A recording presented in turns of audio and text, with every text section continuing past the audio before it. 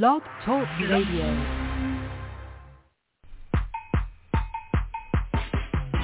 And now, shining the light of biblical truth, this is Truth Be Told Radio with your host, Melissa Canchola.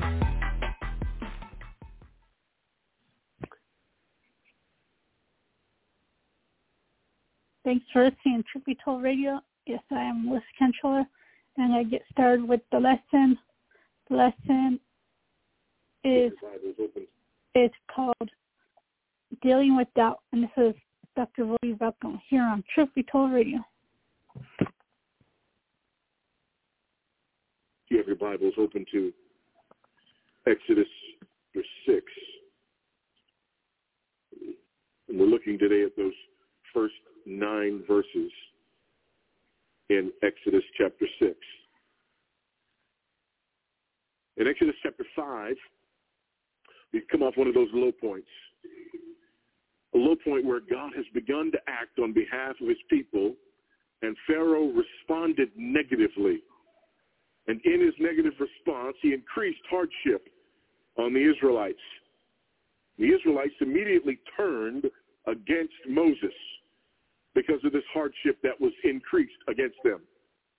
And Moses, great leader that he is, turns to God and complains because God hasn't done what he promised to do. And so chapter 5 was rather discouraging in terms of the faithfulness and faith of God's people. Now, one would think that if that was the case in chapter 5, we would open to chapter 6, and in chapter 6, we would find another story. And instead, we find same song, second verse. There is more faithlessness. There is more disbelief. There is more moaning and crying against God. Yet in the midst of this, there is a statement that God makes that is crucial in understanding a couple of things. First, it's crucial in understanding why Israel and Moses are wrong in groaning against God. And secondly, it's crucial to understanding how it is that God is going to do what he said he would do, and why it is that God is going to do what he said he would do. Now, the fact of the matter is, lest we get on our high horse, what we see in Israel and in Moses in chapter 5 and chapter 6 is the exact same thing we see in ourselves in our everyday lives. Amen, somebody. We do the same thing. There is a promise that we believe, a truth to which we hold. And there's a way that we believe that God ought to do what he has promised to do. And then God doesn't do what we think God ought to do. And two things happen. Number one, we shake our fists at God because he didn't do what we thought he ought to do. And secondly, we act as though God has forgotten how to take care of his business. It's one thing for us to be upset because I had an expectation and things didn't happen in accordance with my expectation. It's another thing to say, God, you've sinned against me. Which essentially is what we say. You didn't do what you were supposed to do. You are wrong. You owed me something, and you didn't give me what you owed me. There was a way to do this. There was a best way to do this, and I know what the best way was to get this done, and you did not do this in the best way to get this done. God, how dare you? Well, I would never speak to God like that. Not openly. But that's exactly what Israel is saying to God here. And it's exactly what we have a tendency to say to God in the midst of our frustration. But if we will remember this statement, it will help turn us away from that tendency and towards something that is more true. read this passage in its entirety, and then we'll look at it more carefully. Let me go back to the last paragraph from last week. Then Moses turned to the Lord and said, "O Lord, why have you done evil to this people?" Evil. He accuses God of evil. Why have you done evil to this people? Why did you ever send me? For since I came to Pharaoh to speak in your name, he has done evil to this people, and you have not delivered your people at all. God, you did evil. How did God do evil? By allowing Pharaoh to do evil. So now God is being blamed for the evil that Pharaoh has done. Never mind the fact that God said, hey, I'm going to send you to Pharaoh. Oh, by the way, he's going to harden his heart, and he's not going to do what you tell him to do. Now, it happens exactly the way God said it was going to happen, and Moses said, you've done evil. Chapter 6, verse 1. But the Lord said to Moses, now you shall see what I will do to Pharaoh. For with a strong hand he will send them out, and with a strong hand he will drive them out of his land. That's amazing. That's amazing. And that's grace, and it's kindness, and it's mercy. I remember when I was a kid, my mother was, how do we put this? My mama didn't play. And I remember as a kid one time in a grocery store hearing another child say something to their parent and throw a tantrum and throw something down in a grocery store. I don't know how old I was. I must have been 6, 7, 8 years old or so, because I remember this. And I remember when it happened, and the kids yelled at their mother and said whatever it was to their mother and threw that thing down on the ground, and I literally ducked, just in case his mama was anything like my mama. Because I just thought to myself, if I had done what he just did, I wouldn't make it out of the store.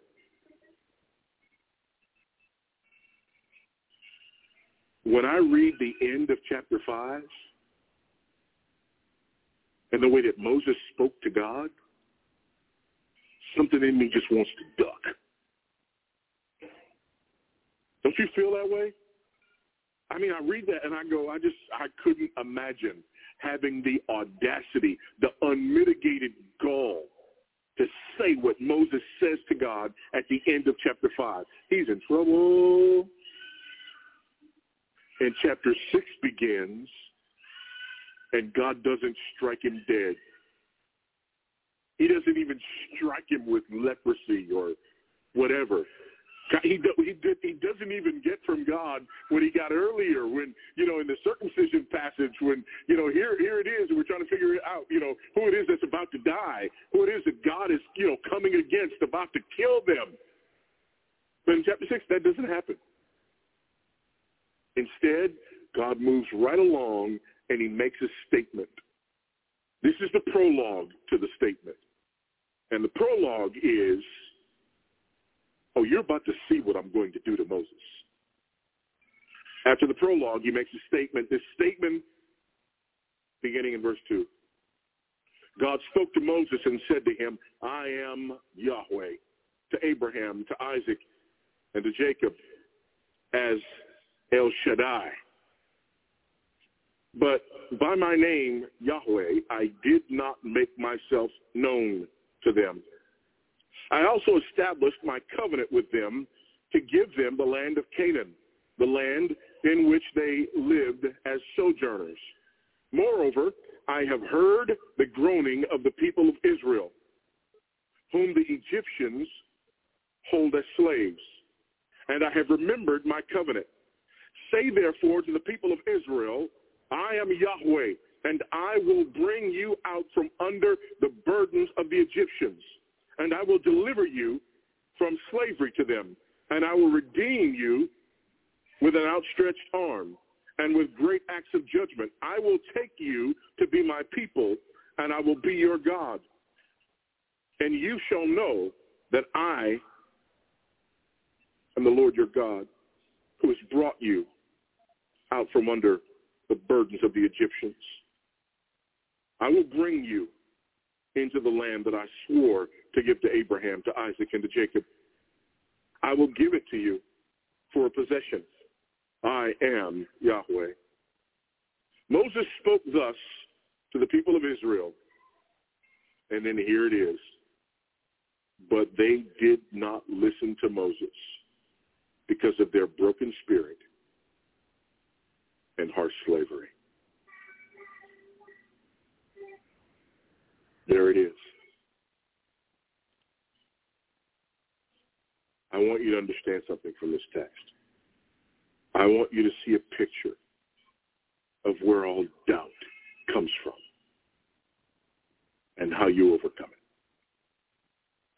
Because I believe that that's what we see in this text. This is a picture of the human condition. This is a picture of why we doubt. And we know where the doubt comes from because we know God's antidote to the doubt, and we'll see that momentarily. After this opening statement, there are a couple of things. First, we see that we doubt because we forget who the Lord is, which is why God begins by reminding Moses and then Israel of who he is. Look at those, verse 2 and 3. God spoke to Moses and said to him, I am the Lord. I am Yahweh. I appeared to Abraham, to Isaac, and to Jacob as God Almighty, or El Shaddai. But by my name, the Lord, Yahweh, I did not make myself known to them.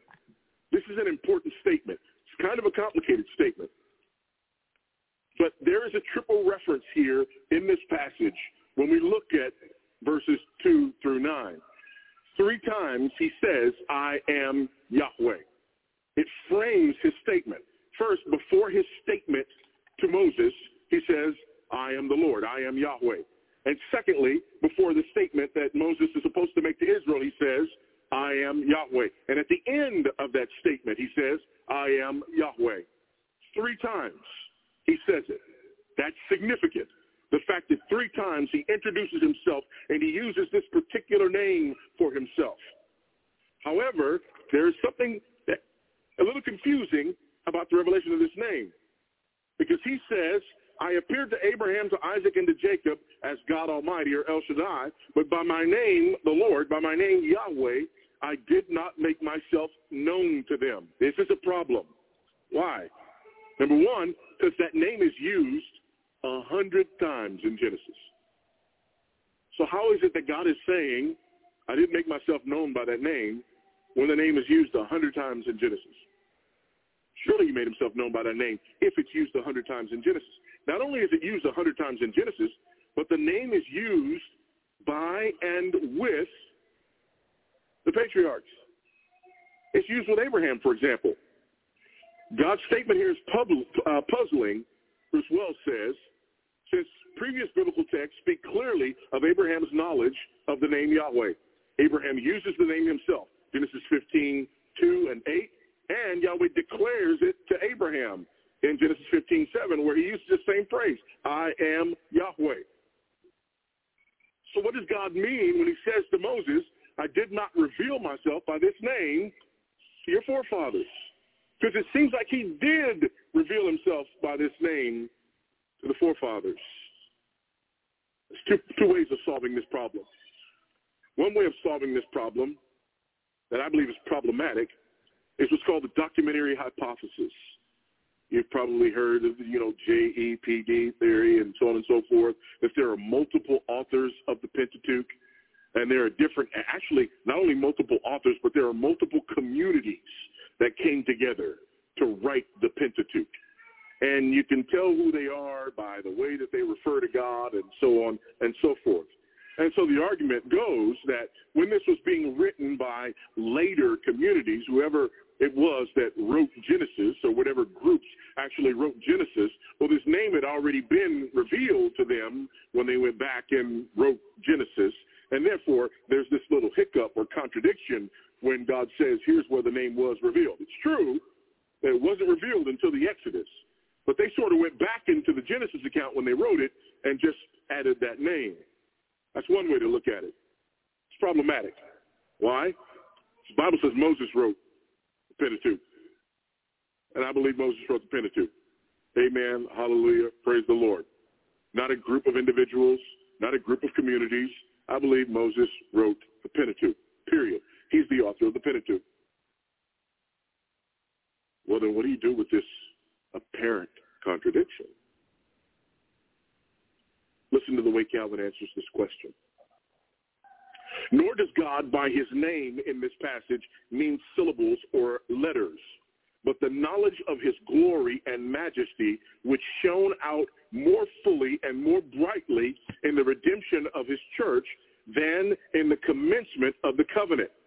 For Abraham and the other patriarchs were content with a smaller measure of light, whence it follows that the fault of their descendants would be less excusable in their faith if their faith was not answerable to the increase of their grace.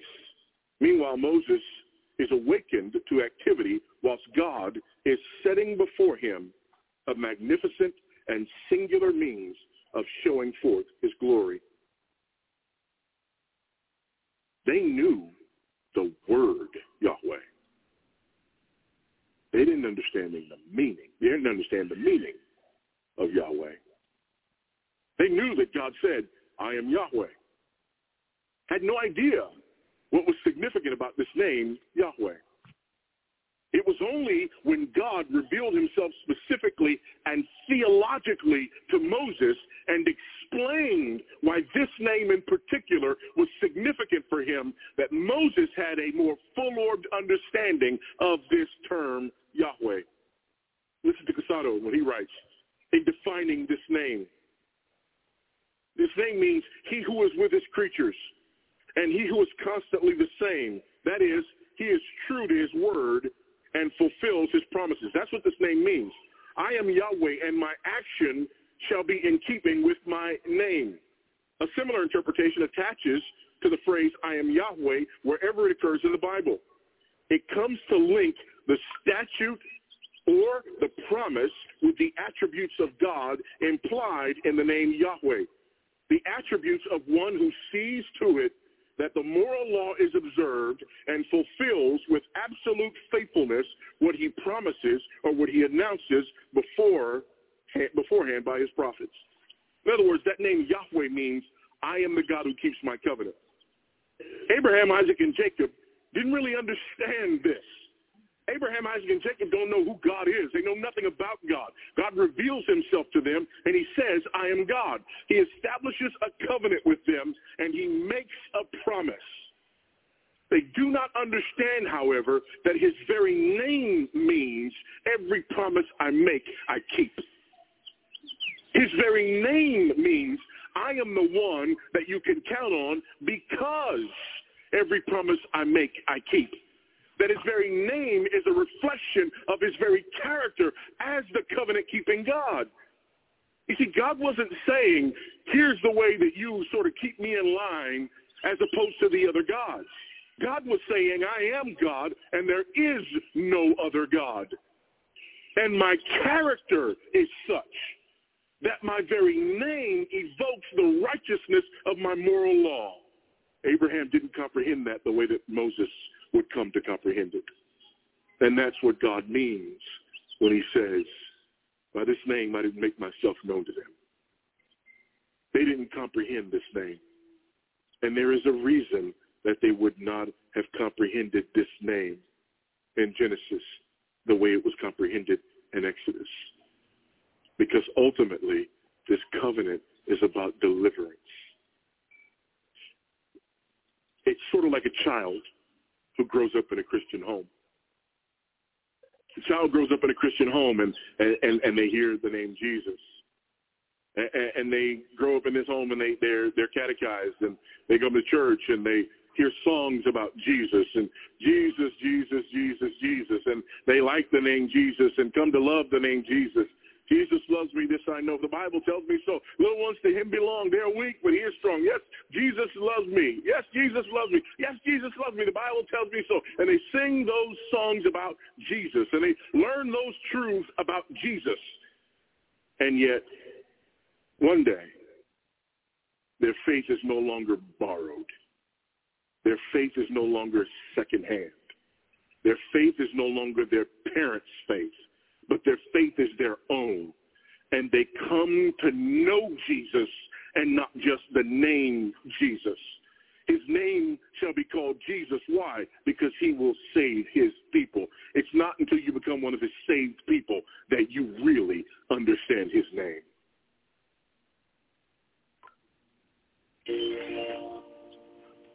And basically what God is saying is, Abraham, Isaac, and Jacob, compared to you, Moses, and compared to what I have revealed to you and will continue to reveal to you, compared to you, they're children who grew up in a house saying a name that they did not comprehend. However, when I do what I am going to do in, with, through, and for Israel, you will know and understand my name in a way that they never could have. That's what he means. That's what he means. They used the name, but you know the name. Secondly, not only do we doubt, because we do, we doubt when we forget who God is. We doubt when we somehow don't understand that just by his very nature, God is the one who keeps his promises. We doubt when we just forget the fact that by his very nature, God is sovereign. God is in control. Ultimately, that's what doubt is it not? That somehow we believe that there is an area that has fallen through the cracks.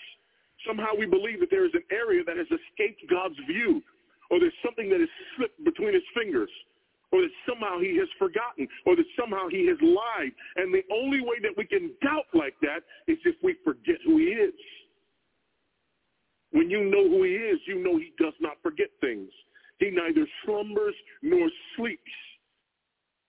That God is never late, but he's always right on time. When you understand who he is, there is no room for doubt. But beyond knowing who he is, we also doubt because we forget what he has done. Verses 4 and 5 allude to this. I also established my covenant with them to give them the land of Canaan, the land in which they lived as sojourners. Moreover, I have heard the groaning of the people of Israel, whom the Egyptians hold as slaves, and I have remembered my covenant. First, God is reminding Moses of their first meeting. That ought to sound familiar to you. When God first encounters Moses, he says these same words. I've seen, I've heard, I remembered, I've come. He says these same things. So God is reminding Moses of what he has done. Secondly, God is reminding Moses and Israel of his covenant. It's amazing when we talk about covenant, but there are two things that are associated with the idea of covenant, and that is the concept of revelation and redemption. Listen to what our confession says about covenant in chapter 7, paragraph 1. The distance between God and the creature is so great that although reasonable creatures do owe obedience unto him as their creator, yet they could never have attained the reward of life but by some voluntary condescension on God's part, which he had been pleased to express by way of covenant. You can't know God unless he reveals himself to you. Sure, the heavens declare the glory of God, and you look out at the heavens and you look at the world, and it says to you there is a creator, and you're without excuse. However, you don't know who he is. You don't know his name unless he condescends to you and reveals himself. And the covenant is the means by which God reveals himself. So when he reminds Moses of this covenant with Abraham, Isaac, and Jacob, what he is saying is, I revealed myself to Abraham and to Isaac and to Jacob in ways that I did not reveal myself to the rest of the world. Not everyone has access to the same revelation. But God reveals himself uniquely to his covenant people. And so first and foremost, he's reminding him of the fact that God revealed himself. And secondly, there's this idea of redemption. Covenant means redemption. God chose Abraham, not the rest of the world. He redeemed Abraham. There are other individuals that could have been redeemed by God for this purpose, but they weren't. Abraham was. Secondly, God turned a barren couple into parents. God did that for his purpose of redemption. Thirdly, he turned a man into a nation. God did that for his own purpose in redemption. And God turned that nation's time of need into their time of deliverance. God does that for Israel. And he reminds Moses of that. God also rebukes Moses and Israel for their doubt. And they need to be rebuked for their doubt. How does he rebuke them? Simply by reminding them of who he is. You've forgotten who I am. Israel says, you made it hard for us. What was wrong with you? You came and you spoke to Pharaoh, and now all of a sudden things are harder for us. Moses turns to God, why have you done evil against these people? Look at what Pharaoh did, the evil that he did to them. How could you do this to them? And God says, hold on, son. First of all, I'm God. You seem to have forgotten that, but I'm going to let that one slide. Secondly, I am the God who made a covenant with Abraham and Isaac and Jacob. Thirdly, I'm the God who promised something to these people. And fourthly, I'm the God who remembered my covenant and came and got you so that my people could be delivered. Or have you forgotten why we started this conversation in the first place? This is a gentle rebuke. It's better than the last one. Amen? This is one of those rebukes where at the end of it you kind of go, I just got rebuked, didn't I? Yes, you did. Yes, you did. You see, God doesn't owe us anything. And yet, he has revealed himself to us. And he has redeemed us. And he's in the process of redeeming us, regardless of what it is that we're experiencing. We doubt because we don't believe what the Lord has promised. Look at verses 6 through 8. Say therefore to the people of Israel, I am the Lord, I am Yahweh, and I will bring you out. This is framed by I am the Lord on the beginning and the end. So he's going back to remind them of who I am, that I'm God. By the way, there's no other explanation needed than I am God. Amen? It's kind of like when your parents tell you something, you go, why do I have to do that? Because I told you so. Well, why do I have to do what you tell me? Because I'm your daddy. Well, That's enough. That's enough. I am the Lord. That's enough. He says it at the beginning and the end. But in the middle, again, remember, 3 times I am the Lord. And in the middle of that, 7 promises. Another very important number in the scriptures. Look at those promises. I will bring you out from under the burden of the Egyptians. What's their worry? You spoke to Pharaoh and our burden got heavier. I'm God. I will bring you out from under the burden of the Egyptians. Number 2, I will deliver you from slavery to them. Number 3, I will redeem you with an outstretched arm and with great acts of judgment. Number 4, I will take you to be my people. Number 5, I will be your God, and you shall know that I am the Lord your God who has brought you out from under the burden of the Egyptians. When I do it, you'll know I did it. Number 6, I will bring you into the land that I swore to give to Abraham, Isaac, and Jacob. And number 7, I will give it to you for a possession. I'm not just going to bring you out. I'm going to bring you in. I'm not just going to bring you out and bring you in, but I'm going to bring you out, take you as my own, be your God uniquely, specifically, and bring you into this land that I promised. And how does he end it? I am Yahweh. Why do we doubt? We doubt because we forget who God is. Because if we remembered who God was, there would be no room for doubt. We doubt because we forget what God has done.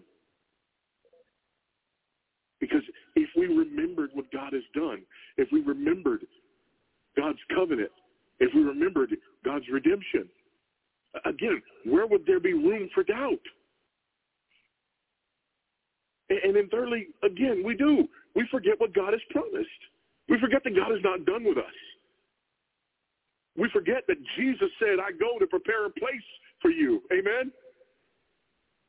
That there is more ahead. We forget that he's coming again to judge the living and the dead, and that he will make all things right. We forget that. That's why we doubt, because we forget that. But lest we be flippant and think, oh, yeah, that's right. Yeah, all I have to do is just have those facts. Look at what happens, because they get those facts. And they don't get those facts. They get those facts from God. God says to Moses, I am the Lord. And you're going to know me better than Abraham, Isaac, and Jacob knew me. I'm revealing myself and my character to you in ways that they couldn't even comprehend. I'm God. You need to know me as God, and you won't doubt.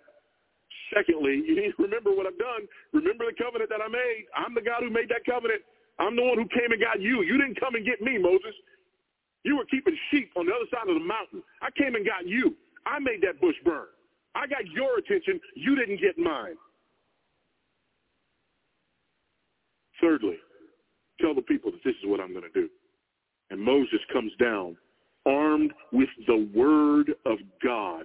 And armed with the word of God, the prophet of God speaks to the people of God this powerful word, reminding them of who God is, what he's done, and what he's promised. And the people of God respond. Moses spoke thus to the people of Israel, but they did not listen to Moses because of their broken spirit and harsh slavery.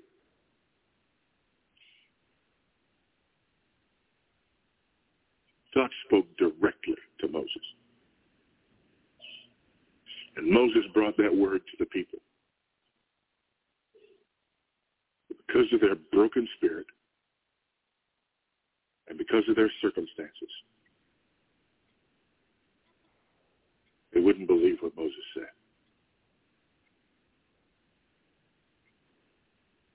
This heavy burden, this is real. Your promise is not real right now, Moses. Pharaoh, he's real. Your God is not real now, Moses. Your God says he's going to do A, B, C, and X, Y, Z. Pharaoh did what he was going to do. We got no straw, man. This is real. That's pie in the sky stuff. This is real. My pain is real. My heartache is real. My circumstances are real. My frustration is real. My fear is real. And right now, it's more real to me than who you say God is and what you say God has done and what you say God has promised. That's you and me.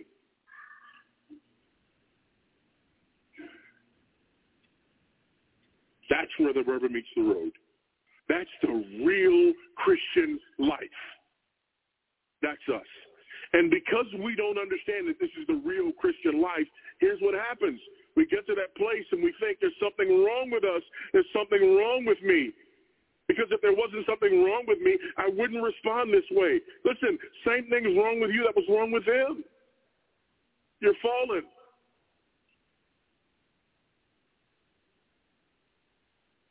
And living in this world is difficult.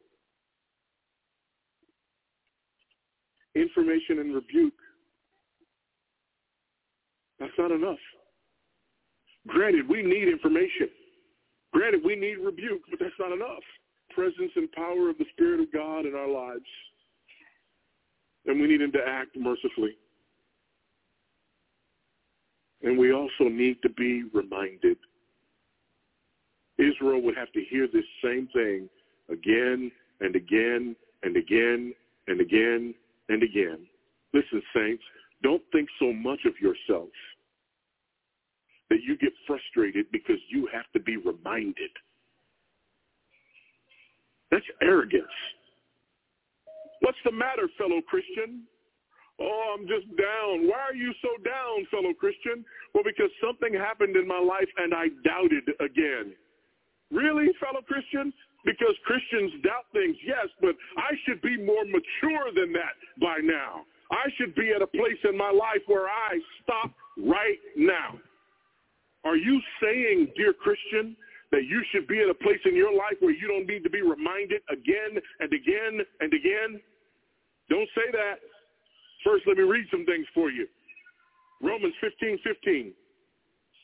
But on some points I have written to you very boldly by way of reminder because of the grace given me by God. 1 Corinthians 4:17. This is why I sent you Timothy, my beloved and faithful child in the Lord, to remind you of my ways in Christ as I teach them everywhere in every church. 1 Corinthians 15:1. Now I would remind you, brothers, of the gospel I preached to you, which you received, in which you stand. 2 Corinthians 10:7. Look at what is before your eyes. If anyone is confident that he is Christ, let him remind himself that just as he is Christ, so also are we. 2 Peter 1:12-13. Therefore I intend always to remind you of these qualities. 2 Peter 3. Let me finish it 12 and 13. Remind you of these qualities, though you know them and are established in the truth that you have. I think it right, as long as I am in this body, to stir you up by way of reminder. 2 Peter 3:1. This is now the second letter that I am writing to you, beloved. In both of them, I am stirring up your sincere mind by way of reminder. And finally, Jude 5. Now I want to remind you, although you once fully knew it, that Jesus, who saved a people out of the land of Egypt, afterward destroyed those who did not believe. Reminder, reminder, reminder. Why do we need to sit under the ordinary means of grace every week in church? Because we need to be reminded. Why do we need to be reminded of the gospel? Because we forget. Faith comes by hearing, and hearing by the word of Christ. Why do we need to read the word regularly, pray the word regularly, sing the word regularly? Why do we need to come before the Lord's table week in and week out? Because we need to be reminded again and again and again, because the yoke of your oppression is a constant reminder, and you need the word of God as a constant reminder, because the difficulties that you face every day are a reminder, and so you need the word of God as a reminder. The hardness of life is a reminder, and so you need the preaching of the gospel as a reminder. The disappointment of your sinfulness is a reminder. So you need the majesty of Christ put forth before you again and again and again as a reminder.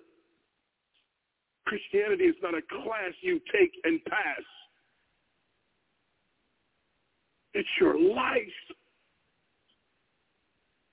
your breath, your health, your strength, your everything.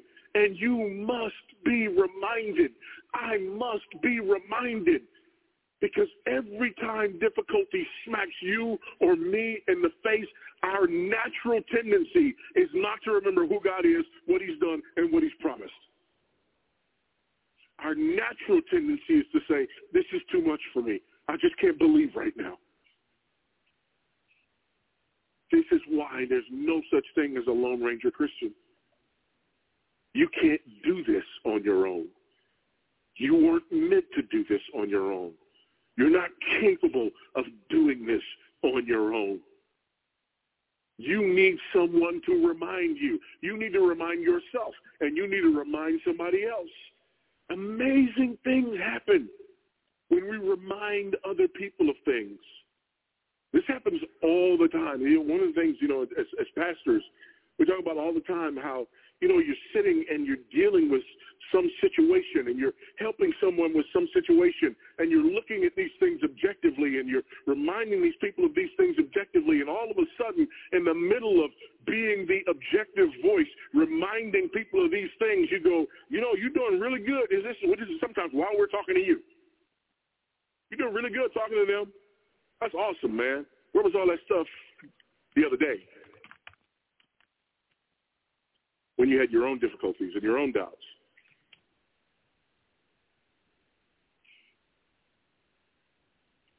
You know what that means?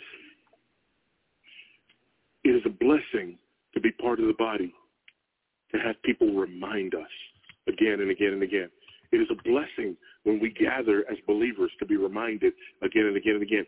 But it is also a blessing to remind your brothers and sisters in Christ, because oftentimes you need to hear those words fall out of your own mouth so that you can remember why the wheels fell off. Why did I say that thing I shouldn't have said? Here's why. I wasn't holding on to this. Why did I do that thing I shouldn't have done? Here's why. Because I wasn't holding on to this. Why did I act the way I shouldn't have acted?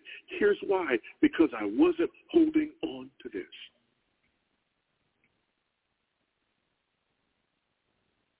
Who is God? What has he done? What has he promised? My prayer for you, for me, for all of us, is that as we walk through the difficulties of our lives, and our lives will be fraught with difficulties, that as we face each one of them, we will ask ourselves, who is God? What has he done? What has he promised? I'm struggling with something right now. It's hurting me. What do I need to do? You need to ask yourself, who is God? What has he done? What has he promised? I got some news that overwhelmed me. How do I face it? You ask yourself, who is God? What has he done? What has he promised? I've got a task in front of me that I have no idea how I can accomplish. What do I do? You ask yourself, who is God? What has he done? And what has he promised? And what happens when that doesn't work? Rinse and repeat.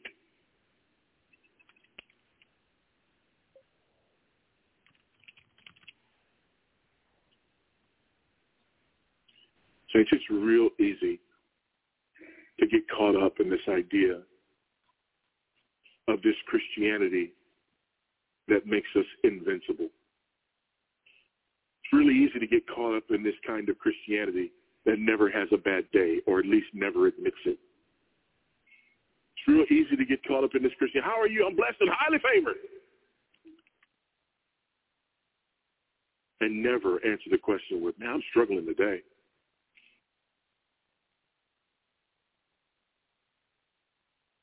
The problem with getting caught up in that myth of Christianity is that it leaves you nowhere to go in your dark days but to your darkness. You can't admit that you're struggling. You can't ask for help when you're struggling. And you can't get out of your struggle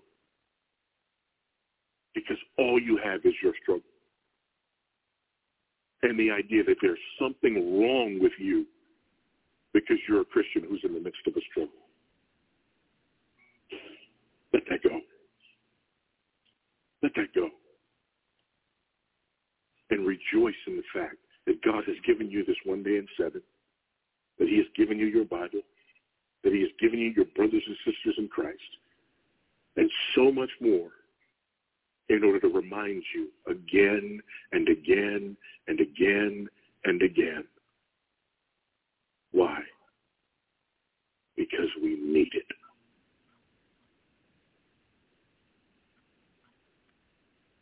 We need it. We need to be reminded Christ died for sin, once for all, the just for the unjust, in order that he might bring us back to God. We need to be reminded of that.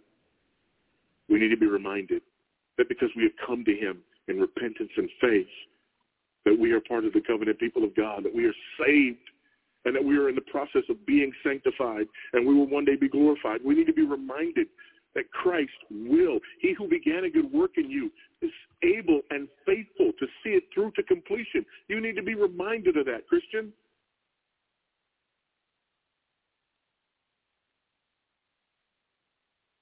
And if you're not a Christian, you need to be reminded of that. Because if you're not a Christian, that means you're trusting in something other than the completed work of Christ. And you're failing. And it's failing. And it's not enough for you to just fail. You need to be reminded over and over and over again why you're failing.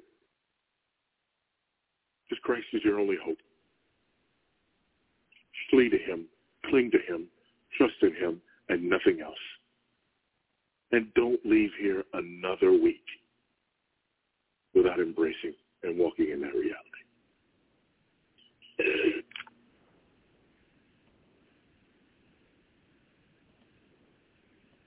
Practice Biblical Dominion. This is Ken Ham, author, speaker, and blogger on science and the Bible's reliability. We live in a time when many people worship and serve the creation rather than the Creator. And this leads to people making decisions about the environment with the view that mankind is bad and the earth is basically a god. But that's not how Christians should view things. We understand that God has created mankind in his image, and we're the crown of creation, not a cancer. Also, God has given us dominion over creation. It's not supposed to just run wild. We're to subdue and take care of it for our good and God's glory. This world isn't better off without humans. God has designed creation to be cared for by us, so let's practice biblical dominion. God's Word gives us the proper worldview for understanding the world around us. Learn more when you visit us on our website, AnswersRadio.com. Go to AnswersRadio.com. The New Testament is utter horse, and you're going to go to heaven when you die. What are you talking about? Religion, which was created by people. What is God? What are you saying? Like, what do you say? You think Jesus came back from the dead? What do you think? Do you think someone walked on water? To structure to make the idiot have a really simple moral path. Christianity, at the end of the day, with no proof, everything is mythology. Would somebody please explain to me what is going on with Joe Rogan? A minute ago, he was furious at God, but recently, have you noticed his tone has radically changed? When did you start becoming religious? So what do you think the Bible is? How would you know that this guy who lived 2,000 plus years ago, that's why he's actually the Son of God? Did you find comfort in religion? Did you start reading the Bible? Like, what did you do? That is a different guy. That is a man who is asking earnest, genuine, sincere questions, trying to figure out God and the afterlife. Not sure Joe is hearing what he needs to know in order to get saved. So I do have a question for you. If Joe invited you onto his show and he asked you to tell him why you're religious, what would you say? Well, here are 5 things you shouldn't say. 1, God spoke to me. 2, I had a dream. 3, I felt God's presence. 4, you had a God-shaped hole in your heart. Only Jesus could fill it. Number 5, be careful you don't blah, blah, blah with anecdotes and details. I'm not going to name names like, Hulk Hogan. When did you start becoming religious? Well, I kind of would go to a Southern Baptist church when I was a kid because I went to Ballast Point Elementary School in Tampa, and right across the street from Ballast Point was Ballast Point Baptist. And my mom and dad took me to church one time there.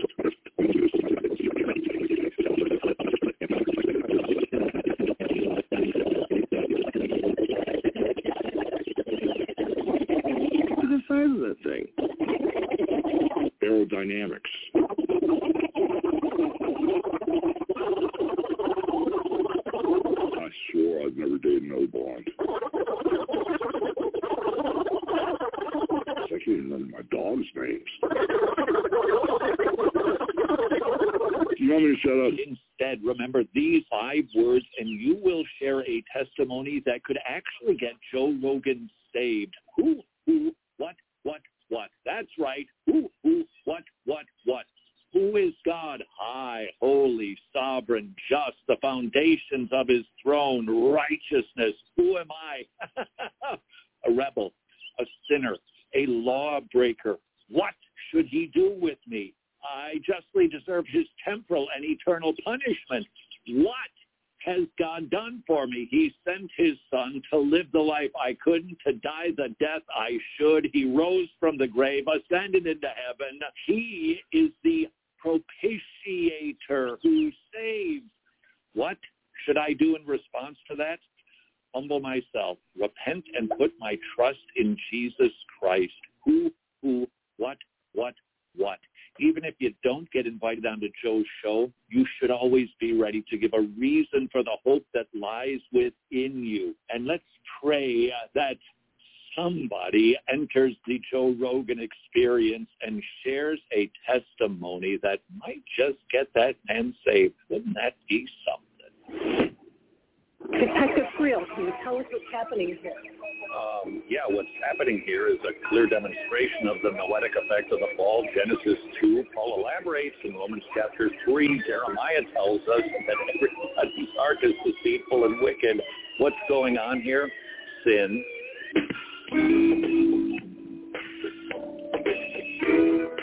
Are you confident that these thieves will be brought to justice? 4 words: great white throne, judgment.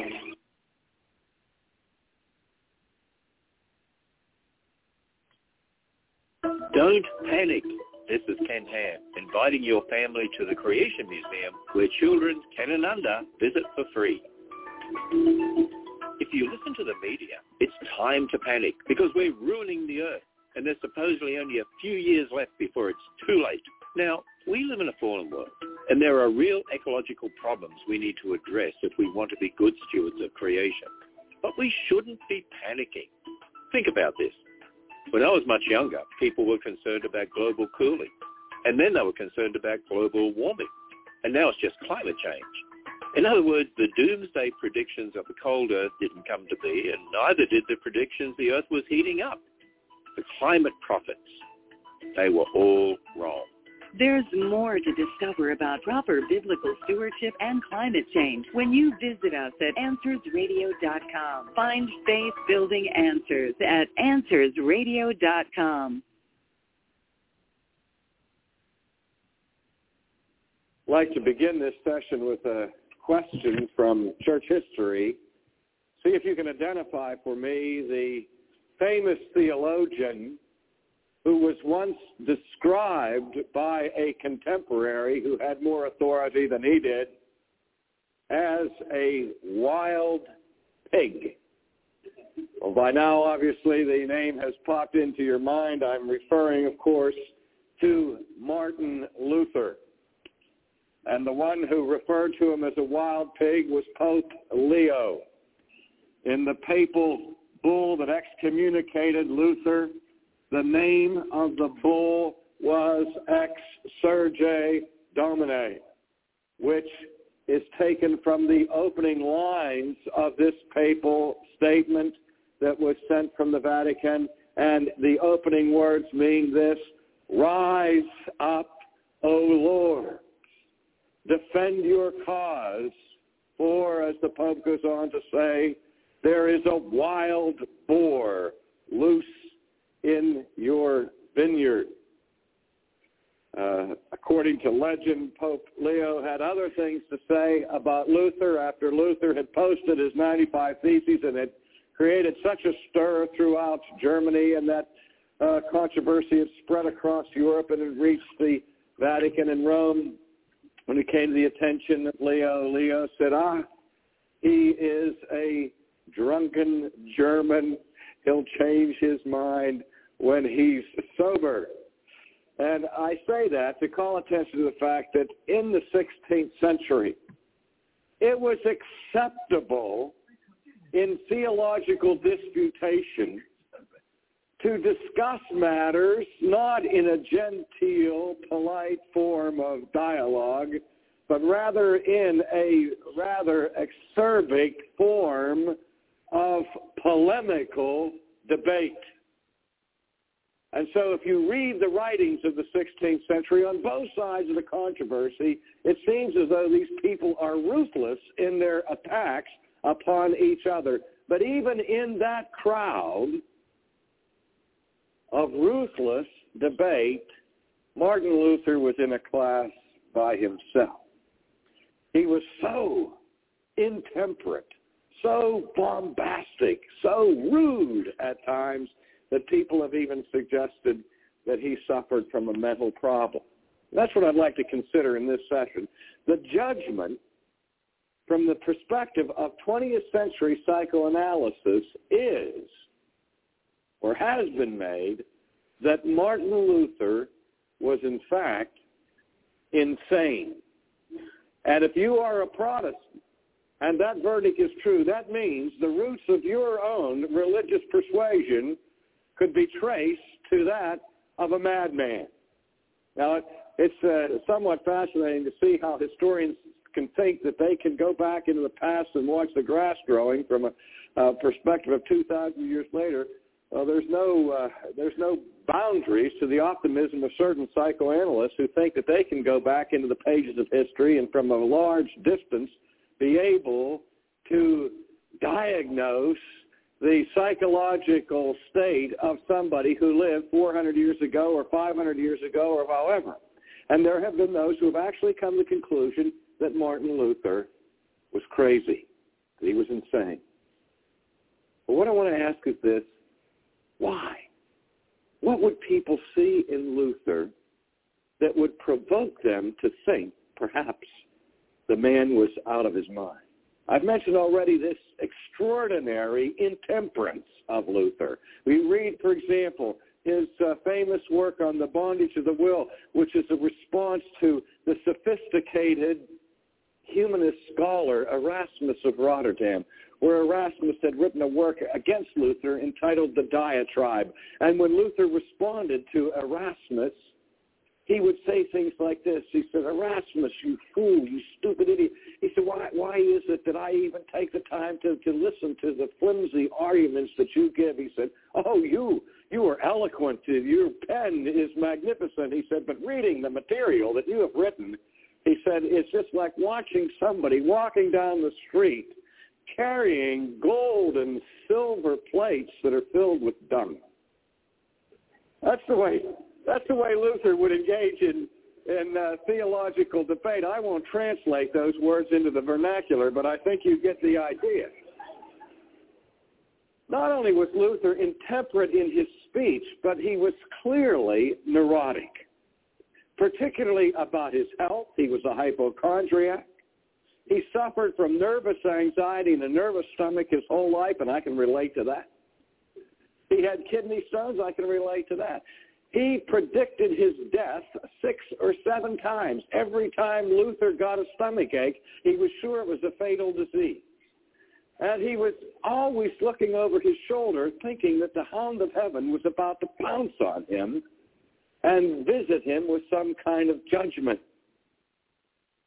And his phobias were many and legendary. And he had such a fear of the wrath of God that early on in his ministry, somebody put this question to him: "Brother Martin, do you love God?" You know what he said? He said, "Love God? You ask me if I love God? Love God? Sometimes I hate God. I see Christ as a consuming judge who is simply looking at me to evaluate me and to visit affliction upon me." Imagine a young man preparing for the ministry declaring that he goes through periods of hating God.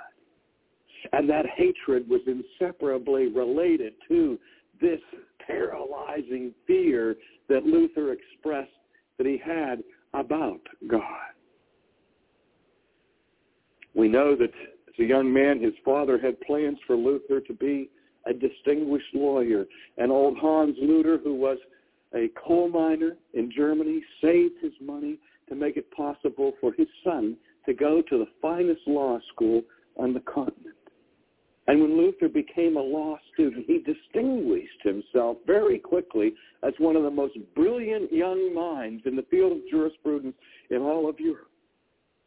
But in the midst of that experience, he was coming home one afternoon, riding on horseback, when suddenly this storm arose without warning, and Luther found himself trapped on the road in the midst of a violent electrical storm. And the lightning was flashing and the thunder was banging, and suddenly a lightning bolt came and landed so close to his horse that Luther was thrown from the horse onto the ground, and he had to feel his body to see if he was still alive. And there, what he did in the midst of that narrow escape from death, he cried out, "Saint Anne, help me, I will become a monk." And he took this narrow brush with death as a divine omen on his life and as a call to the ministry. So he, to his father's everlasting displeasure, he dropped out of law school and enrolled in the monastery and began to take training to become a priest. Now, there are too many people that have that kind of a reaction to a close encounter with lightning. I remember a few years ago at the Western Open outside of Chicago, 3 prominent members of the professional golf tour were injured by a close bolt of lightning, including Lee Trevino.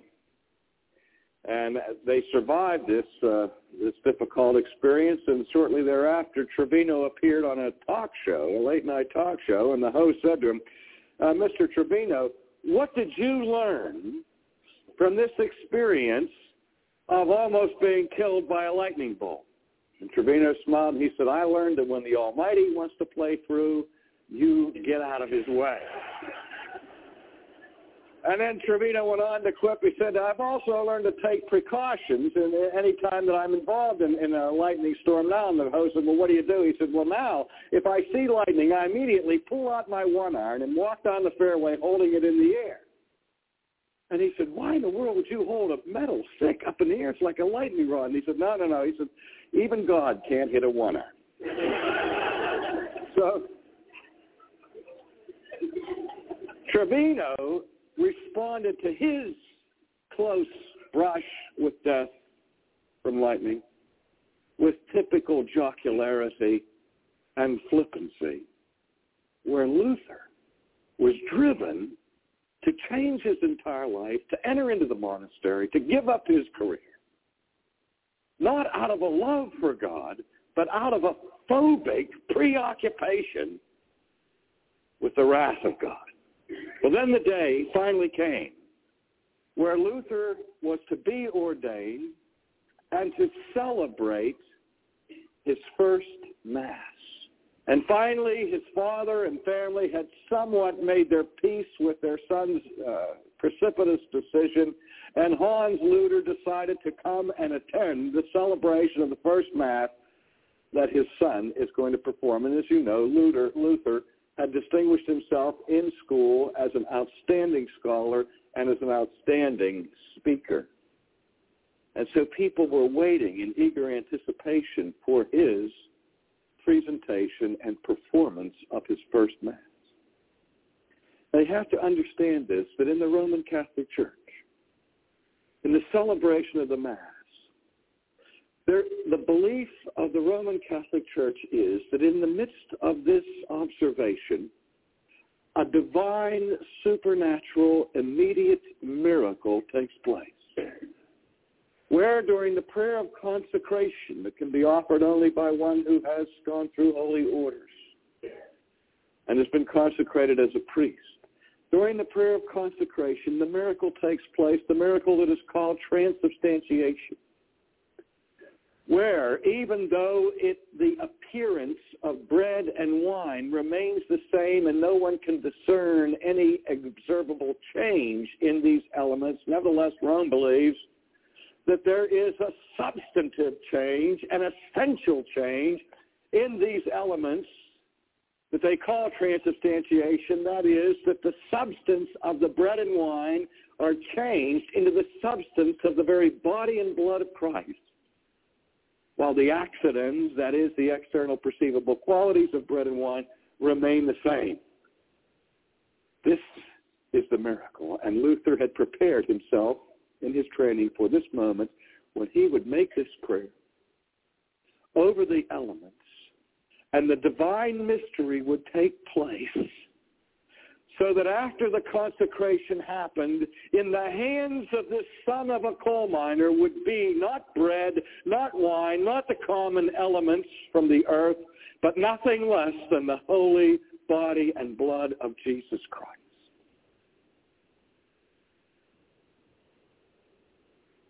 So the moment in the Mass came where the prayer would be uttered, and everyone waited for Luther to say the words of consecration. And he came to that point in the Mass, and this one who was so arrogant, so obviously capable of public speaking, he approached that moment, and suddenly he froze.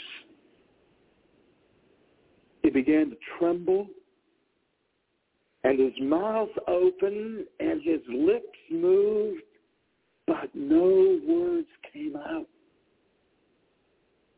And it's like the people sat in the congregation trying to will the words out of his mouth, and his father was hiding his face in embarrassment that his son couldn't even get through the simple celebration of the Mass that he had memorized 1,000 times. Everyone thought he simply forgot the lines. He didn't forget the lines. He finally just mumbled them and rapidly completed the Mass and left the chancel in profound embarrassment. He explained later that it wasn't a mental lapse, but rather he began to contemplate the idea that this one who was a sinful human being would dare have the audacity to hold in his filthy hands the precious body and blood of Christ. And Luther was so overcome with his unworthiness that he froze at that moment. Oh, there are other stories about Luther that indicate the extraordinary character of his behavior. We remember that after the Reformation was underway and a dispute came up between the Calvinists and the Lutherans about the celebration of the Lord's Supper, and there was every effort to reach an agreement between these two strong forces of Protestantism, and they met in a very important symposium, and there they were discussing their differences. Luther insisted on the corporeal presence of the body of Christ in the celebration of the Lord's Supper, and he just took his fist and began to bang on the table over and over again. Hoc est corpus meum, hoc est corpus meum, like Nikita Khrushchev did in the United Nations decades ago when he took his shoe off and started pounding it on the table for attention. Luther wouldn't debate, he wouldn't discuss. He just kept saying over and over again, this is my body. He was a strange fellow. They say perhaps the thing that would most indicate his insanity is the apparent commitment to megalomania.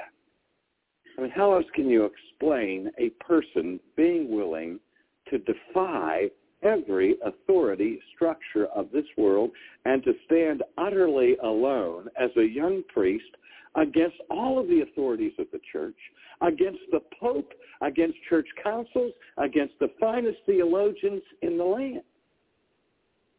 Well, he went through all of these debates at Leipzig.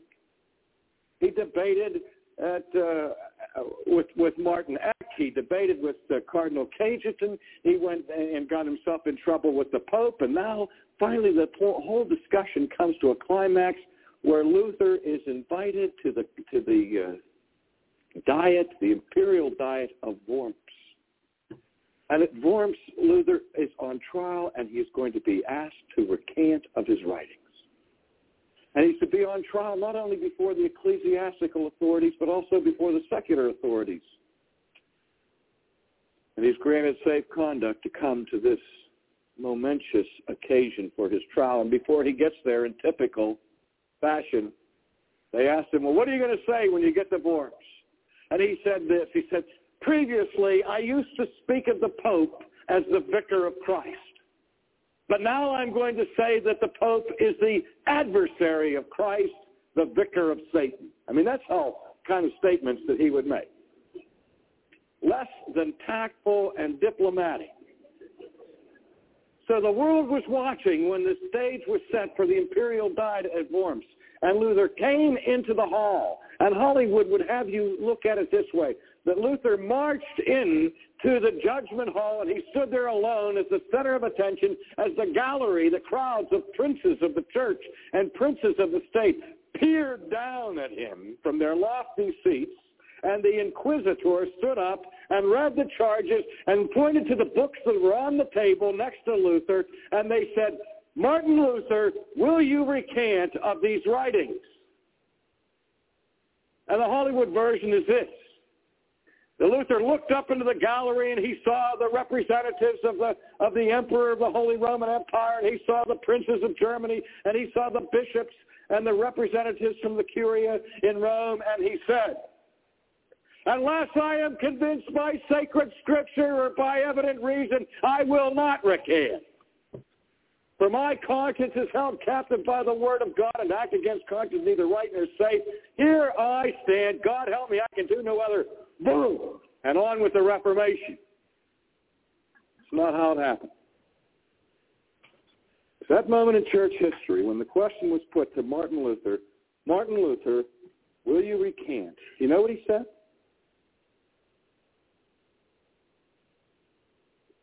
He answered the question, and nobody in the hall could hear what he said. They said, what are you saying? What are you saying? Speak up, Luther. What did you say? Will you recant of these writings? He looked at the authorities and he said, could I have 24 hours to think it over?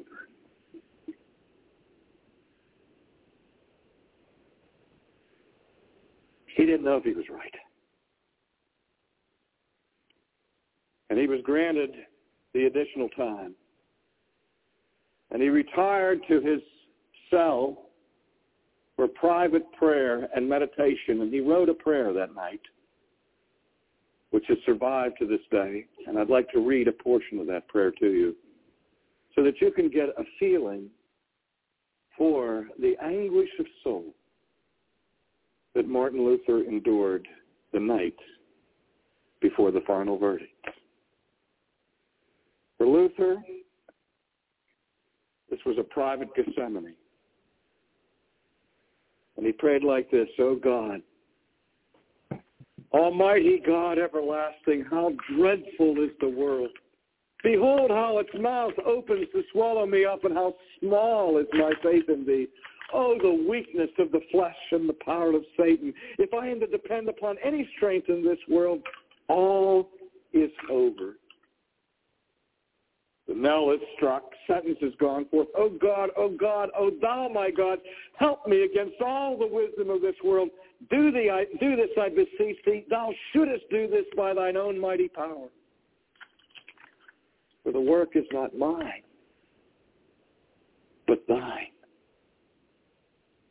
I have no business here. I have nothing to contend for with these great men of the world. I would gladly pass my days in happiness and peace, but the cause is yours. And it is righteous and everlasting. O Lord, help me, O faithful and unchangeable God. I lean not upon man. it were vain. Whatever of man is tottering. Whatever proceeds for him must fail. My God, dost thou not hear? My God, art thou no longer living? Nay, thou canst not die. Thou dost but hide thyself. Thou hast chosen me for this work. I know it. Therefore, O God, accomplish thine own will and forsake me not for the sake of thy well-beloved Son, Jesus Christ, my defense, my buckler, my stronghold. And it goes on like this. And on the morrow, when Luther returned to the hall at the Diet of Worms, and again the inquisitor put the question to him. He said, Brother Martin, will you now recant of these teachings?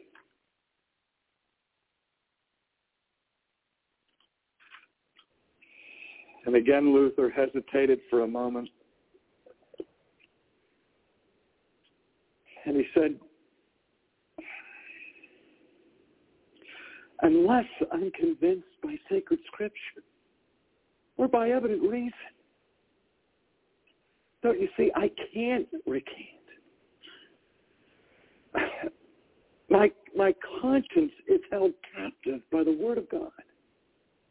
And to act against conscience is neither right nor safe. Here I stand. I can't do anything else.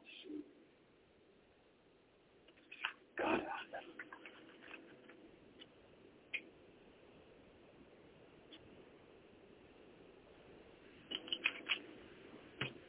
megalomania? Visions of grandeur? Maybe. One other point. In fact, the aspect of Luther's life that really makes people think he was nuts. It goes back to his years in the monastery. It was the function and the practice of every young priest in the monastery to go through the order and the rule of the monastery to give a daily confession to his father confessor. And as a matter of routine, the other brothers would come into the confessional and they would say, Father, I have sinned, and hear my confession. They said, well, what did you do? I said, well, last night after lights out, I used a candle and I read an extra 3 chapters in the Psalms when I wasn't supposed to. Or yesterday afternoon, I coveted Brother Henry's chicken leg at the lunch hall. I mean, how much trouble can you get in a monastery? These guys would give their confession, and the father confessor would say so many Hail Marys, do these penance, and send them back to their labors as monks. And then Luther would come to the confessional and he would say, Father, forgive me for I have sinned. It's been 24 hours since my last confession.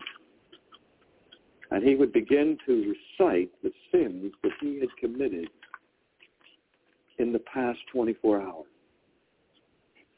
And it would take him not 5 minutes or 10 minutes, not a half an hour or an hour, but there were days after days where Luther would spend in the confessional reciting his sins of the past day, and it would take him 2 hours or 3 hours and 4 hours, to the point that it was driving the superiors in the monastery crazy.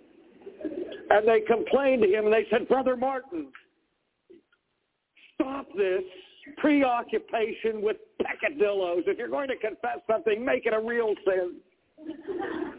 But all Luther was doing, all these small little things, and they began to feel that he was gold bricking. They said, what is it, do you like to spend your time here in the confessional? You don't like to do the tasks that are assigned you as the priest? But his confessor understood that Luther, whatever else, was earnest about this. And Luther revealed later that he would come out of the confessional after a 3 or 4 hour marathon, and he would hear the words of the priest saying, your sins are forgiven, and he would feel lighthearted and joyous as he returned to his cell until suddenly he would remember a sin that he had committed that he forgot to confess. and all of the joy and all of the peace vanished. Now that's crazy if by modern psychiatric terms we understand that a person has normal built-in defense mechanism to defend against our own guilt affliction. We are very, very adept at guilt denial and guilt justification as human beings. And they say sometimes that there's a thin line between insanity and genius, and that those who are geniuses sometimes transverse back and forth across the line. And I suspect perhaps that's what happened with Luther. Because the thing that the psychiatrists overlook about this man is this, that before Luther ever studied theology, he had already distinguished himself with brilliance as a student of the law. And he took that sharply acute, trained, legal mind, and he applied it to the law of God.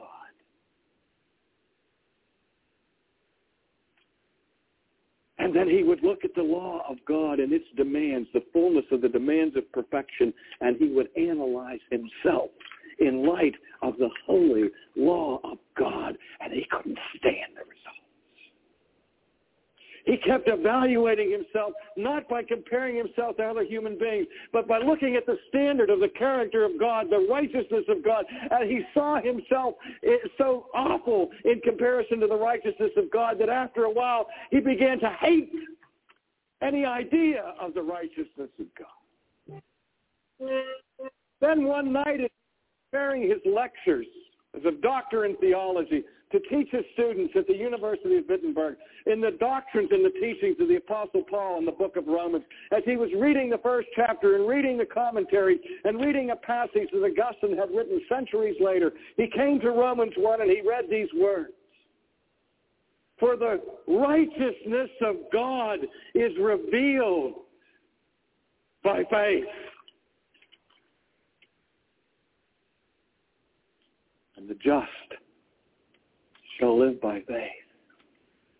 And suddenly, the concept burst upon his mind that what this passage was teaching in Romans was that it was discussing the righteousness of God, not that righteousness by which God himself is righteous, but it was describing the righteousness of God that God provides for you and for me graciously, really, to anyone who puts their trust in Christ. Anyone who puts their trust in Christ receives the covering and the cloak of the righteousness of Christ. And Luther said, it broke into my mind, and I realized for the first time that my justification, that my station before God is established not on the basis of my own naked righteousness, which will always fall short of the demands of God, but it rests solely and completely on the righteousness of Jesus Christ, which I must hold on to by trusting faith. He said, and when I understood that for the first time in my life, I understood the gospel, and I looked and beheld the doors of paradise swung open, and I walked through. To the world from that day forward, to popes and to councils, to diets and to kings. The just shall live by faith, justification by faith alone, if God is holy, and I am not, is the article upon which the church stands or falls, and I negotiate it with no one. Because it's the gospel. Is that crazy? Ladies and gentlemen, that's crazy. I pray that God would send an army of insane people like that into this world, that the gospel may not be eclipsed, that we might understand that in the presence of a holy God, that how we who are unjust may be justified is by the fact that God in his holiness, without negotiating his holiness, has offered us the holiness of his Son as a covering for our sin, that whoever believes on him should not perish, but have everlasting life. That is the gospel for which Luther was prepared to die. Pray.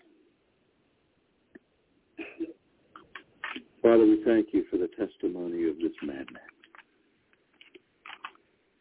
that he understood how desperately we need a righteousness that is not our own, to cover our own lack of righteousness. Father, we thank you that you have not dangled us over the pit of hell like you did to Luther. You have not driven us to the point of despair before we've been able to see the sweetness and the glory of Christ. But if that's what it takes for anyone who hears this message to embrace it, I pray, O God, that the hound of heaven may be sent to the conscience of everyone who refuses that grace, until, like Luther, they are ready to leap for joy in understanding that their righteousness is in Christ and in Christ alone. Amen. God keeps his promises. This is Ken Ham inviting you to have an encounter with God's Word at the Ark Encounter. This week, we're looking at the issue of climate change. Should we be in panic? No. You see, the Earth and its climate didn't evolve. It was intelligently designed by God, and it's infinitely more complicated than you might think. And that's why all the climate models just keep being, well, wrong. Also, God has promised that as long as Earth endures, there'll be seasons. In other words, we're not going to destroy the climate, and we're not going to destroy the Earth either. God's also promised that he's going to do that when he judges sin in the consummation. Now, this doesn't mean we can just do whatever we want to the Earth. That's for tomorrow. Plan your visit to the Ark Encounter in Northern Kentucky when you go to AnswersRadio.com. Kids 10 and under visit for free. Visit AnswersRadio.com. Get social with Truth Be Told Radio. Check us out on our Facebook like page as Truth Be Told Radio. You can find our website at truthbetoldradio.com. That is truthbetoldradio.com. truthbetoldradio.com. Do you have any questions, suggestions, comments, or want to tell us anything? Send those emails to truthbetoldradioshow@gmail.com. Remember, by sending us your email, you give us permission to read it on the air. So write us at truthbetoldradioshow@gmail.com. If you like to read blogs, we've got you covered. Check out ours at truthbetoldradio.blogspot.com. That's truthbetoldradio.blogspot.com. Also, follow us on Twitter as Truth, the letter B, then Told Radio. That is TruthBToldradio. Once again, that is Truth, the letter B only, not BE, Told Radio. This is due to the restraints for Twitter's username links. Finally, to learn the testimony of Melissa Canchoa, the hostess of Truth Be Told Radio, see smilesandstuff.com. That's smilesandstuff.com. Smilesandstuff.com. So stay social with us, and thanks for listening to Truth Be Told Radio.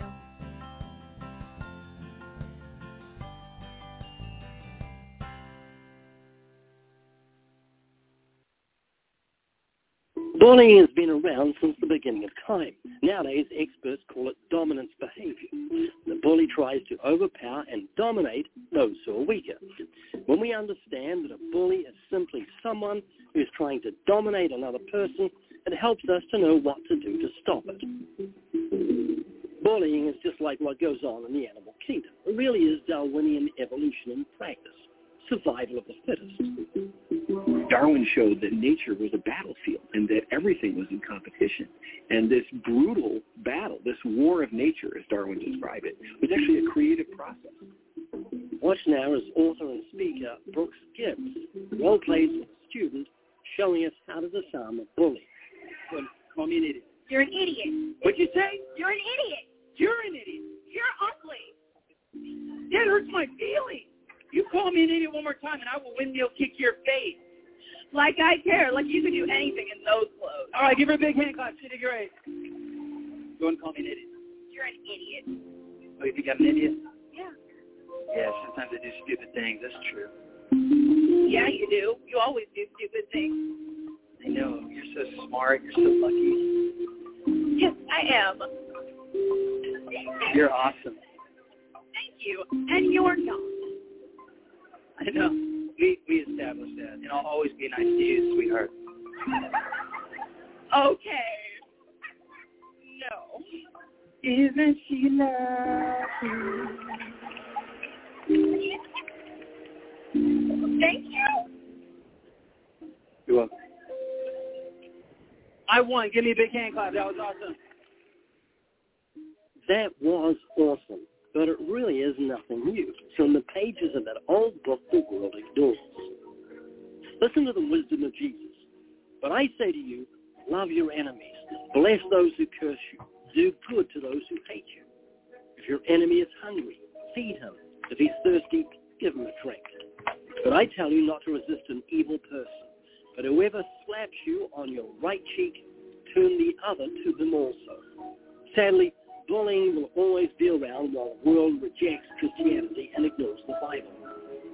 Get ready to bawl your eyes out as I did when I saw this clip. It's the fruit of that human dominance. Make sure you stay around until the end to find out what for the boy. It's amazing. I've just picked my son up from school, witnessed a bullying episode, rang the principal, and I want people to know, parents, educators, teachers, this is the effect that bullying has. I'm going to do it. This is what bullying does. So can you please educate your children, your families, your friends, and you wonder why kids are killing themselves. Give me it right now. I just stab myself in the eye. You want me? I want someone to kill me. And this is the impact bullying has on a 9-year-old kid that just wants to go to school, get an education, and have fun, but every single day something happens, another episode, another bullying, another taunt, another name-calling. This is the effect of bullying. This is what it's doing. And I want people to know how much it is hurting us as a family. I want people to educate their children. And I've got a son that is suicidal almost every single day. And I've got to constantly keep my eye on him because of the suicide attempt. This is what bullying does, people. You ever get suicidal thoughts? Yeah, sometimes. You ever seriously contemplated suicide? I have in my life, yeah. Why? Unfortunate circumstances, a lot of bad decision-making on my end. Are you fearful of death? Not anymore. What happened to make you not fearful of death? I'm not really sure the particular moment, but I decided if there's any sort of God and they want to punish me for, small mistakes when I was young. What sort of small mistakes when you were young? Can you be specific? Are you talking about breaking the 10 Commandments? I'm sure I've broken almost all of those. But almost all of them? Did you murder somebody? Not that I know of, no. Not that you know of? No. The Bible says if you hate someone, you commit murder in your heart. Did you know that? That's how high God's standards are. So let's go through them. Have you lied? Are you a lying thief? I was at one point, yeah. Well, everything was at one point. You had a drink of that drink at one point. It's in the past. Have you ever used God's name in vain? I have, yeah, probably did that. Would you use your mother's name as a cuss word? Would you substitute it for the S word to express disgust? No. Of course you wouldn't, because you honor her, but you haven't honored the God that gave you a mother. You've taken his holy name that godly Jews won't even speak or even write down and used it in place of the S word. I don't believe in a Christian God, so I wouldn't have that thought or reaction. I'd like to address that. Can I address that? Absolutely, yeah. Have you ever heard of the saying, ignorance of the law is no excuse? Ignorance of the law is no excuse? Yeah. Yeah, I live in the United States, so I hear that all the time. Yeah, so if you drive down the street at 80 miles an hour and the judge says what you did is broke the law, and you say, I didn't even know what the law was, he's saying you're going to jail. It's irrelevant. And so pleading ignorance of God's law and saying, I didn't even know the Lord, I don't believe in that, is not going to save you on Judgment Day. You're going to be prosecuted because you've got a conscience. The word conscience means with knowledge. Con is with science knowledge. So let's get back to the commandments. Jesus said, whoever looks at a woman and lusts for her has committed adultery already with her in his heart. Have you ever looked at a woman with lust? From between the end of the sphere and this end of the sphere, probably lots of times today. Yes, sex before marriage. Yes. Jordan, I'm not judging you. This is for you to judge yourself. Right. You've told me you're a lying, thieving, blasphemous, fornicating adulterer at heart. And you have to face God on Judgment Day, whether you believe in him or not, whether you're ignorant of his law or not. If he judges you by those commandments on Judgment Day, you're going to be innocent or guilty. Oh, 100% guilty. But I will be innocent of discrimination against people's sexuality. I will be innocent against discrimination of people's love for one another.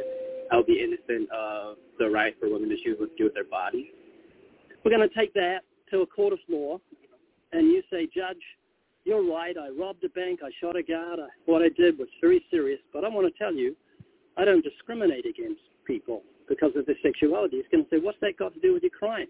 The judge will say, I'm just here to judge you on your crime, not what you do or the good things you do. I totally get you. I totally see where you're going with that. And I guess from my perspective, if there really is two places and the people that are waiting until marriage to have sex but hating gay people are in one spot, and the people who are smoking pot and having gay sex but making sure they love one another, right? But they might do that before they get married because legally they can't in a lot of places anyway, right? I'd rather be with those people. So would I, and I'll tell you why. I don't hate gay people. I don't hate anybody. And we hear accusations that we hate gay people when we don't. I don't know any Christians that hate gay people. Hate is a sin.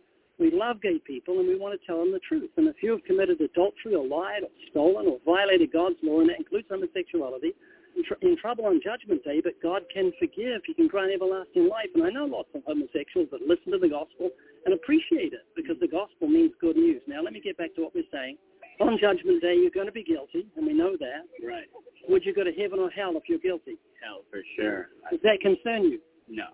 Man, it horrifies me. I've just met you, but I love you. I care about you. The thought of you going to hell horrifies me.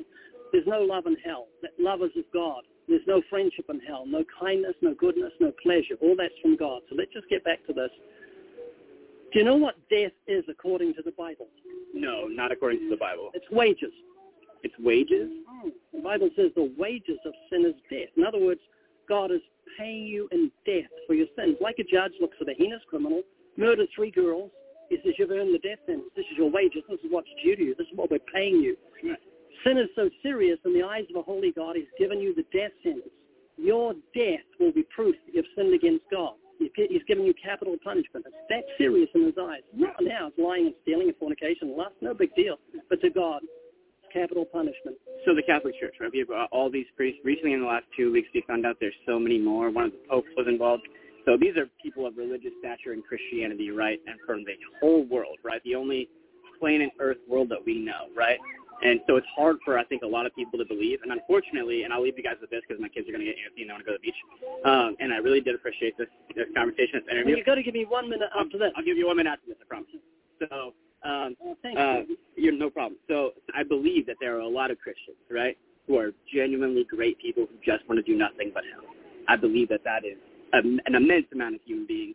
Unfortunately, the way that they're portrayed because of the behavior of the ones that have control to show the public what Christians are, people like our last pope, are doing really horrible things. And so that's the view of Christians. And a lot of times we use Leviticus to hate people, to commit hate crimes. You're not made lay with another man, but historically, right, Leviticus was a series of letters written to the Levites at a certain time that they should behave. Those specific people should behave a specific way at that specific time because of what was going on in the world. That's historical, right? So you brought up a lot of good points. Let me address them. I'll be really quick because I know you've got to go. Number 1, every man will give an account of himself to God.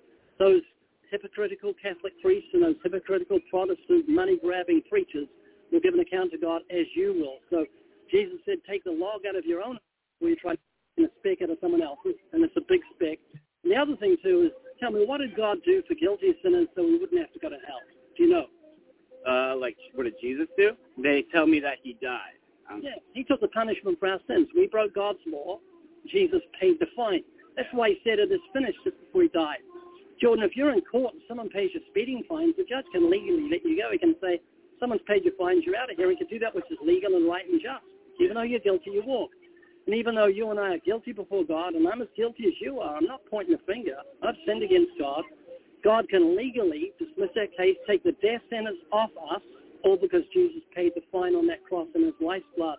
Then he rose from the dead and defeated death, and if you'll simply repent of your sins and trust in Jesus for your salvation, not your goodness, God will release you from the fear of death and the power of death, and no longer will you be subject to demonic spirits that want to take your life through suicide, because you're out of that kingdom of darkness and you'll be in the kingdom of light. So will you please think about what we talked about today? I will. Thank you. You will? Thank you very much. Do you have a Bible at home? I don't. Can I give you a book I've written? Sure. Thank you very much. Nice to meet you. I've got something for you and your kids. Okay, how many kids have you got? 3. There's $100 million for you. It's the Gospel of John. Oh, it is cool, isn't it? Hey, grandmother, is she a Christian? Absolutely, she is. Well, you're here today because of her prayers. Thank you. Heartbreaking cries from a 9-year-old Australian boy who was bullied at school. American comedian Brad Williams, who also has dwarfism, started a GoFundMe account to send Quaden and his family to Disneyland. It raised more than $300,000. But Quaden's mother says what she's hoping for most is that Quaden's story brings awareness to all the victims of bullying and encourages others to just be kind. Real quick, here are 3 things to help you grow in your faith. The Living Waters podcast, the Evidence Study Bible, 200 of the most commonly asked questions of the Christian faith, and much more. Starter Kit, 4 of the most popular gospel tracks, available at livingwaters.com. If you've never seen When Demons Try Hard to Stop the Gospel, you've got to see it. You can watch it right now by clicking up to the left. Good stewardship matters. This is Ken Ham, editor of the apologetic series of books, the New Answers books. Yesterday we learned that mankind isn't going to destroy this earth. Eventually God will, in judgment. But does this mean we can just do whatever we want to the earth? No. In Genesis chapter 1, God charged mankind with dominion over the earth. They were to subdue and care for it. And that's true of us today too. All throughout Scripture we see that God cares for what he's made, including the plants and animals.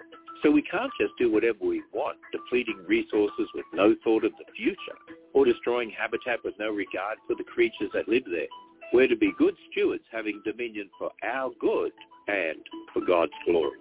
Learn more about biblical stewardship when you visit us at AnswersRadio.com and listen to this program again and get email insights from Ken at AnswersRadio.com. Our good and God's glory. This is Ken Ham inviting your family to visit the Ark Encounter south of Cincinnati. Biblically, we're to steward earth for our good and God's glory. But what does that mean? Well, our good means we recognize that people aren't animals. We're made in God's image. Human beings are worth far more than any other created thing. So we put people first, making decisions that allow for human flourishing, but recognizing that in a fallen world, we must watch out for wrong motives. God's glory means we recognize that he made everything and he owns everything. And God delights in what he's made. So we don't just destroy so we can have what we want. We preserve creation so we can continue to bring him glory. Want to dive deeper into a biblical worldview of creation stewardship? Visit our award-winning website by going to AnswersRadio.com. That's AnswersRadio.com. I'm your host, Melissa Kenchola, and that's it for Truth Be Told Radio. Thanks for listening.